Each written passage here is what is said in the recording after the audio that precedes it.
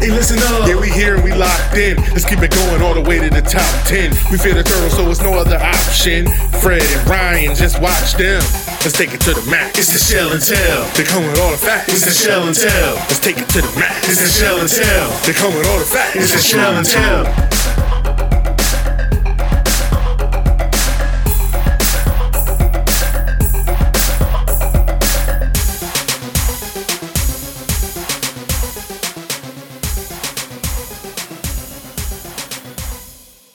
All right, Ryan. Hey, a topic that we haven't talked about tonight, the Terps. Yeah. It's time for some Shell and Tell. Yeah, let me tell you guys. Do you guys even have a segment? At this point, I think our notes are done. That's a wrap, folks. Yeah, you might have to hear some of this twice because I thought I was clipping this out and putting it out as a Shell and Tell, so maybe we'll talk a little bit. Go ahead. Bro, speed. We talked about it already. You know, the Terps went out to the combine and they showed out. Top speed for a safety, top speed for a tight end, and really didn't stop there. Chig was very good in a lot of the drills, especially receiving, no drop balls. Blocking, he had a little bit of issues with the sled, but he's a lot smaller than some of these other tight ends out here. You kind of expected it. Nick Cross, no issues at all. I thought he had one of the cleanest combines in recent memory. Yeah, Nick Cross was a combine warrior. Like you said, we all thought that he would go there and be a burner, having the background of track and everything. 4.34 is exceptional. I didn't expect him to be that fast. I would have expected him to be somewhere around that 4.4 mark, but 4.34 is just blazing fast. And we talked about it at ends. Nick Cross is just the complete safety, in my opinion. There's so much value. I just hope that the other teams don't see that value and we can sneak in with the Ravens and get him in that third round like we did in our mock draft, just because of personal reasons. But Nick has earned the respect that he's getting now with national news coverage and the rankings and him climbing up draft boards, which he's going to be doing. I think he'll be there in the third. Now, if you want to get a little gamey and try to get him in the fourth, that's where you're probably going to end up missing out. Right. Because we have all these fourth-round picks. Maybe they think, oh, we can get him a little bit later. I think that he's going to be a mid to late third-round pick. Safeties just aren't that flashy. You just don't see them. How many safeties are after in the first round? Like one every other year? Right. It's not something that happens. Well, and you bring up Chig Okonkwo as well. He was another guy that I had pegged in probably about that fifth round and doing some mocks before the combine. That's about where he was going, fifth, sixth round as a tight end. Because I think the only issues that you had with Chig is he's a little undersized for a tight end at 6'2". He doesn't have a ton of tape because, again, he didn't get utilized the way we thought Chig could be utilized until later in his career. But we know what we've seen in the flashes from Chig, right? He's got sure hands. He's athletic as all get out. But the thing that stood out to me was that he led this tight end group at the combine in the 40, running a 4.52. I knew he was quick. I didn't think he would be leading the pack as far as overall 40. No, that one's absolutely shocking. Nick Cross being the fastest safety, I wasn't sure of it, but I top knew it was five. a chance. I think he'd be top 5. With the tight end, I did not see it all. James, you want to chime in here? I just want to chime in. We talked about last week. I really don't watch the combine, but after they said what Nick Cross did at the combine, I had to go back and watch it, and it's pretty impressive. And I wouldn't be surprised if he goes in the third round or back end of the second. Woo. But second makes me sad. Means we're not hold getting on. them. But I'm giving hope for you guys. I'm telling you now, if the Ravens select him, I will buy you both a Nick Cross jersey. Oh, nice. It's on been me. locked in. All on me. I If love the it. Ravens select him, Let's go, EDC. I will I was buy going to say, you. Lacey DaCosta, please prepare for... Oh, God. Don't be that Twitter guy. I had to yell at somebody earlier today for that. I'm Jesus telling you, I'm Christ. saying to him. I'm not buying you the iron on. I'm gonna buy you at least the one that looks stitched on. All right. All right. I love it. Nick Cross, I'm here holding we you go. to that. You've already got this. This is live TV, I my already got friend. that. And then I'm going to let you know, if you do that, the two of us are going to run a 40 in it. I got you. 4, 5, 8 is where I'm going to be. No, Higher. it might be a combination of those numbers. It might just not be in that order. 5'4", maybe. Do we need a water bucket halfway down the 40? No, if you or You're going to need a pacemaker halfway Put down. like a bratwurst at the end of the 40. so we just need to tie a harness with a bratwurst at the end of the tee. Hey, Is the 40-yard dash being done on Scott's deck? Oh, yeah. How many of those? I can win that one. One stride. All right. So another Terp connection that we got to been a talk while. about, right? Chance Campbell, no longer with the Terps. Obviously, he transferred out of the program, ended up going to Ole Miss, which he still flourished, playing in the SEC, playing in a much tougher conference. Weren't sure, what his role was going to be. But honestly, in my opinion, I don't think he missed a beat going down there, and he stood out in this combine as well. Yeah, Chance, he ran a 4.57, which is about average for the linebacker group, but he was top 5 in his vertical. The thing that always stood out with Chance was his IQ. He seemed to be going to the ball before the ball was there all the time. He was a very predictive middle linebacker. He could shoot the gaps before the gaps even developed. I do think that he is another one. He's not Terp anymore, but he's another one that could be a late round developmental. He's not going to play for the Ravens this year, but he could be an absolute stud in the making if you get him in the right system. I don't even think he's developmental because, to your point, his football IQ has always been high. I mean, that was one of the first things when I watched him live that stood out. His instincts and everything. Just he was quick to the ball, quick to read, the quarterback eyes, quick to read the running backs, quick to read the gaps. There was just so much that you liked about Chance, and he made guys around him better by putting them in the right positions, right?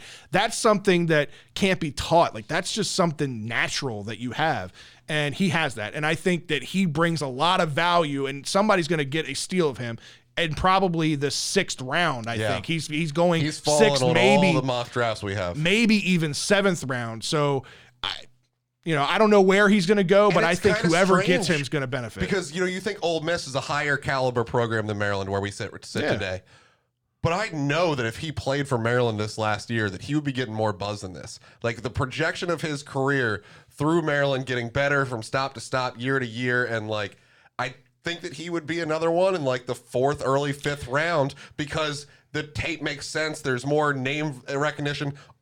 Chance Campbell at Ole Miss, there's not a lot of tape of Chance Campbell at Ole Miss. There's got to be, all around. So I just don't think there's the buzz that's going to drive him up the draft boards. You bring up a good point. Actually, I was talking to John Googs, fan of the show, earlier today, and he said the exact same thing. He says he thinks that Chance hurt his draft stock by transferring, that if he would have stayed at Maryland in the same defensive system and using his trajectory as to where he was with this defense, he probably would have been drafted. Yeah, because me and you were seeing the possibilities of a few plays 2 years ago. And then the spring game, we're he is as good as we thought he was. And then he ended up leading the Big Ten in tackles that next year. Right. So with you go from this guy that's a spot linebacker to leading the Big Ten in tackles. And then you're I'm going to go learn a whole new defense, have my coaches know nothing about me except for DJ Durkin, which is why he went down there. And just not be utilized the way that this system was. Now, I know we have people developing. We know we have Ruben shooting for that spot, but I truly believe that Ruben would just been playing an outside linebacker position. Chance would still been rocking that middle linebacker spot, and he'd probably be a 4th or 5th rounder along with our other boys. By the way, I know it's a little late, but our guest is stating that the two of you, if that whole bet comes to fruition, it needs to be a beer shotgun time dash. I definitely won that one. Yeah. Chug a beer and then run. Yeah. So you just evened the playing field because I was going to crush Fred in the 40, but he's going to have a 4-second head start with this shotgunning that I will be done for.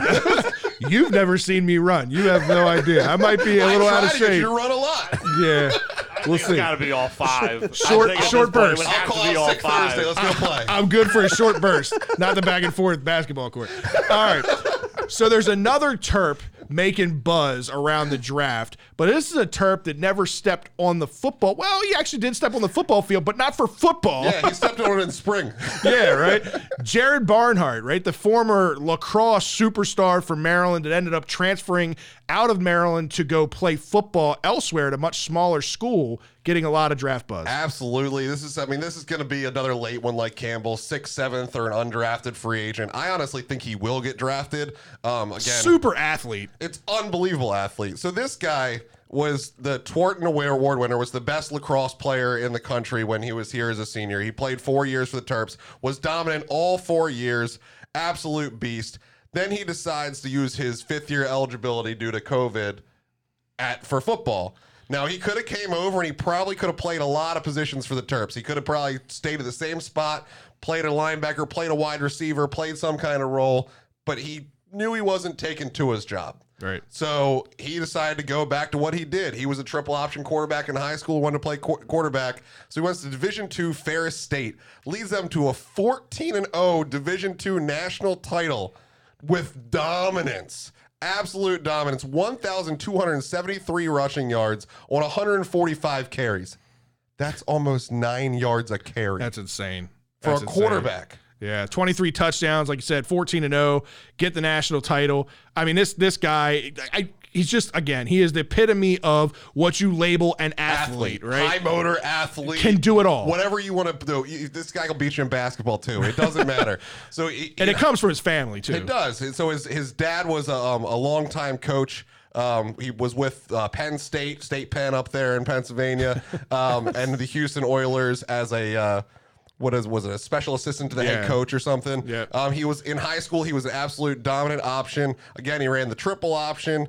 He was the Orlando Sentinel Male Athlete of the Year. So this is not a flash in the pan. He could have went and played college football. He just decided to give it up and play lacrosse for 4 years, and apparently didn't need to train for 4 years in order to dominate the football landscape. Right. So a lot of people compare It's an intriguing name. A lot of people think that Patriots, like a Julian Edelman type piece. Well, I mean, you got Chris Hogan never played the football. He was a Penn State lacrosse guy. That's right. That's what I was thinking of. The Bill Belichick is a huge lacrosse fan. He is from the state of Maryland. I'm sure he knows well about this guy. Oh yeah. So a lot of people think this will be a Patriots late round pick, and he could be the next guy. What's that? Or a Disney movie. Or a Disney movie. That could be. Hey, Chris Hogan was a Disney movie. All right, man. Well, let's talk a little bit about some basketball. We'll start with the ladies, right? So, Lady Terps secured a double bye in the Big Ten tournament, but ended up losing in the first round in a heartbreaker. Man, they just couldn't get anything going offensively.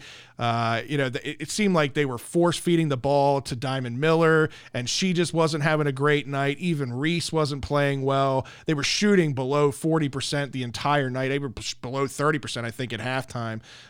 It was disappointing to see them lose like that, but it's a team that's still a great all-around team, going to be, make a decent run or a good run, I think, in the NCAA tournament. It was like a carbon copy of the NCAA tournament last year, where like they were the highest scoring team in the nation. They were blowing people out, 109 points a game and all this crazy stuff, and then they could not score. And when you're a team that's just built to outrun people and outscore people, and your balls aren't dropping, just doesn't work for you. They ended up beating Indiana in the last game of the regular season in order to secure the double round bye, which put them right back against Indiana. And Indiana reversed course on them and just dominated in that Big Ten. And so they're already knocked out. All is not lost for them. They're still a great team. They're still locked into the NCAA tournament. There's no chance they're being left out. Probably be a 3 or 4 seed. That's what I was gonna ask. And with the ladies bracket, the first 2 rounds are played at the higher seeded Terps, so they'll have at least 1, maybe 2 games if that's where they end up at it, but playing at home before they go into the tournament locations. Nice. Well, wish you well and wish you luck to the Lady Terps in their run for a national championship. We'll see. I mean, I know it cut short in the Big Ten tournament, but they got bigger goals. Yeah, strange enough, the men's basketball kind of mirrors it. The women having the loss in the season finale or the win in the season finale and the loss in the Big Ten tournament, we end up getting dominated by Michigan State on our last regular season game. Ended up still securing a first round bye by a bunch of tiebreakers, basically over Penn State, that ended up saving us, giving us a first round bye. Our matchup will be this Thursday against Michigan State again. Yeah, this is very similar. Hopefully, we can pull off what the ladies did and reverse the course here and get a win against Michigan State. But really disappointing season. Even if we lose, it is what it is. We get to some finality to this, get to see what we're actually waiting on, to see what our future holds with this coaching search. Yeah, I don't have very high expectations for the team going into this tournament just because of the way that the season is unfolded, and it's no fault to the players at all. They've made a lot of strides late in the season. I think Danny Manning has had them very well prepared and put together a solid run to close out the year. Fat seems to be playing more aggressive basketball. So, listen, if he can go out there and just take over the team offensively like he has when he's been super aggressive, I think that benefits his team. And all they got to do is play hot for 1 game, beat Michigan State, and move on to the next round. They haven't lived up to the Maryland standard. I mean, in order to keep the 28-year streak alive of a winning season. They have to make it to the Big Ten final. And honestly, to make the NCAA tournament, you have to win it. You're not getting in. Even if you made the final and lose, you're most likely not getting in because your season's been that bad. So you really are impossibly an at-large bid. You can only win out. I mean, there's still hope till the last chip's down because that's how it works with an automatic bid. But it's really looking kind of bleak, and we got to move on to the future. Well, good news is when the season ends, the coaching news will surely follow pretty quickly, whether they're going to keep Danny Manning in the fold or if they're going to bring somebody in from the outside. We've all heard the rumblings about certain names. Willard, Enfield. Yeah, we've also heard the rumbling about Pitino. He squashed that himself on his own social media, but we've also heard people say, don't believe everything you hear. So we'll see what happens at the end of the day. And Willard is a Pitino coaching tree guy, so maybe it was just all kind of in a mix. Right.